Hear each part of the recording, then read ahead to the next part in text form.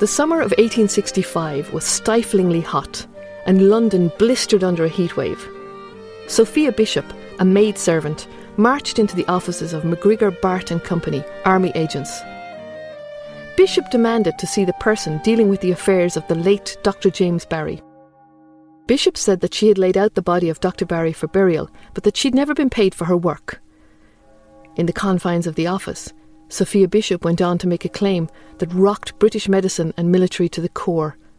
Dr. James Barry, Inspector General of Hospitals, the highest medical rank within the all-male British Army, was a woman, and given the stretch marks on her body, also a mother. If Sophia Bishop was telling the truth about Dr. James Barry, then a woman had posed as a man long enough to complete medical training, making her the first medically qualified woman in Britain. In addition, this woman had fooled the army into hiring her, and she'd kept her true sex a secret for over 50 years. Bishop's statement leaked out and a major scandal ensued. No official statement was issued, and papers concerning Dr. Barry's entry to the army disappeared.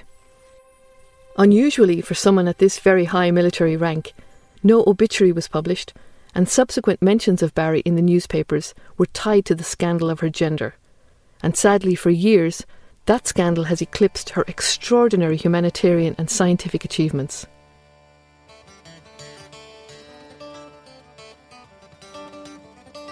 The earliest known record of the man who became Dr. James Barry was the registration of a student in 1809 at the University of Edinburgh.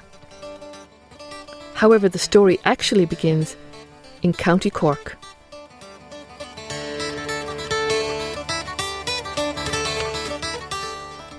James Barry was born Margaret Bulkeley about 1789. When Margaret was 15, her father was sent to debtor's prison. Margaret and her mother were destitute. Facing starvation in Ireland, Margaret's mother, Mary Ann, decided to ask her brother for help. His name was James Barry. He was a very successful artist. He invited his sister and niece to stay with him.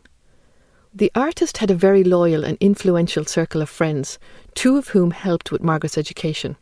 Her main tutor became Dr. Edward Fryer, a medical doctor and academic, and General Francisco Miranda, a Venezuelan soldier, scholar and writer, made available his famously extensive library of over 6,000 volumes to Margaret Bulkeley.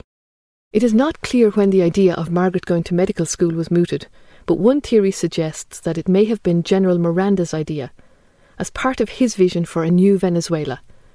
General Miranda was impressed by Margaret's academic ability and her maturity. She would train as a doctor and on graduation join him in Venezuela. However, if her ability was not an issue, there was one seemingly insurmountable problem. Women were barred from going to medical school. So General Miranda, Dr. Fryer, the artist James Barry and his sister, Mary Ann Bulkeley, came up with the most daring conspiracy. Margaret Bulkeley would disguise herself as a man to undergo medical training. On graduation, she would join General Miranda in Venezuela and revert to womanhood. So, in November 1809, Margaret Bulkeley disappeared into her London home.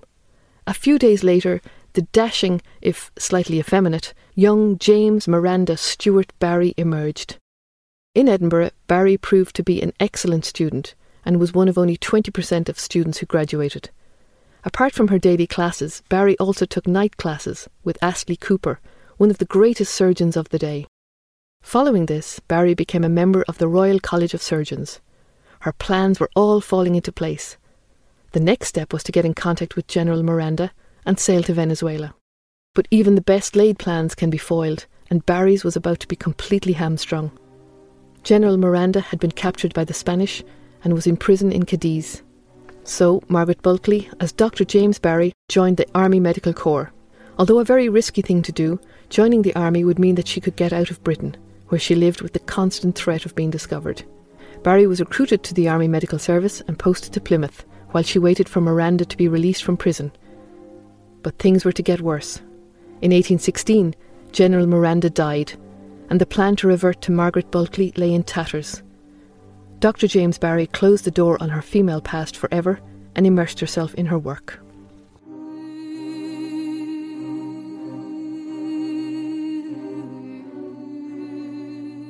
Dr. Barry was posted to the Cape of Good Hope, one of the British colonies.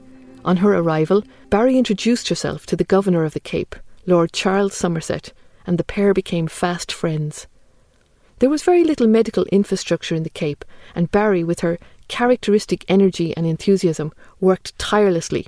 Apart from daily surgeries, she began investigating the reform of the treatment of leprosy, and the resulting leper hospital became the first permanent specialised hospital at the Cape. In 1824, Barry refused to sign an apothecary licence for a young man who had not been apprenticed in Europe. The young man in question was the son of one of the most powerful and influential doctors at the Cape, and Barry, still refusing to compromise on what she saw as the safety of patients, gained a lot of powerful enemies. Dr. Barry had been at the governor's side since her arrival in Cape Town. In 1824, Barry, still working in the guise of a man, was publicly accused of having a homosexual relationship with the governor. Somerset decided to return to England and face his accusers in Westminster. James Barry must have been devastated. Her world was turned upside down once again. In July 1826, Wilhelmina Munich, the wife of a local, powerful Cape Town businessman, was due to have her first baby, but she was having difficulty. While the public had not forgotten the scandal of Barry and Lord Somerset, Dr. Barry was unquestionably one of the best birthing doctors, and Thomas Munich summonsed her immediately. Barry acted quickly and decided to carry out a caesarean section, but in 1826 only 6 known caesarean sections had been performed in Europe, each of which resulted in the death of either the mother or the baby. For her part, Barry had probably never seen the operation.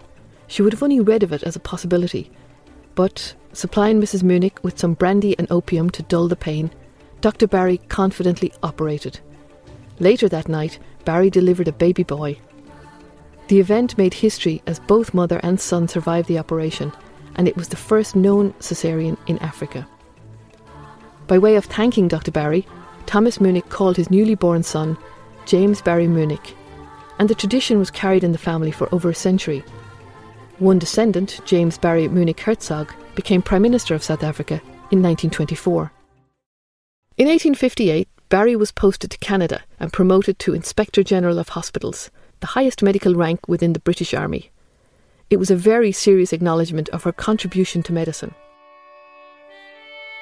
But now, aged 69, the Canadian winter took its toll. She suffered recurrent bouts of yellow fever and a serious attack of bronchitis. Barry returned to England and died in 1865. Some claim to have known all along that Dr. James Barry was a woman. Some say that Barry was in fact a hermaphrodite, part male, part female.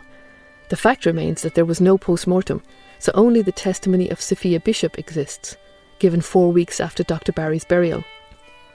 So perhaps it is easy to understand the sensationalism around Barry's death. Was she, wasn't she? Did she have a child with Lord Somerset or not? Perhaps it is also easy to understand why the army reacted as it did, refusing to give any details of Barry's history. But it is unforgivable that Dr. Barry's achievements have been forgotten.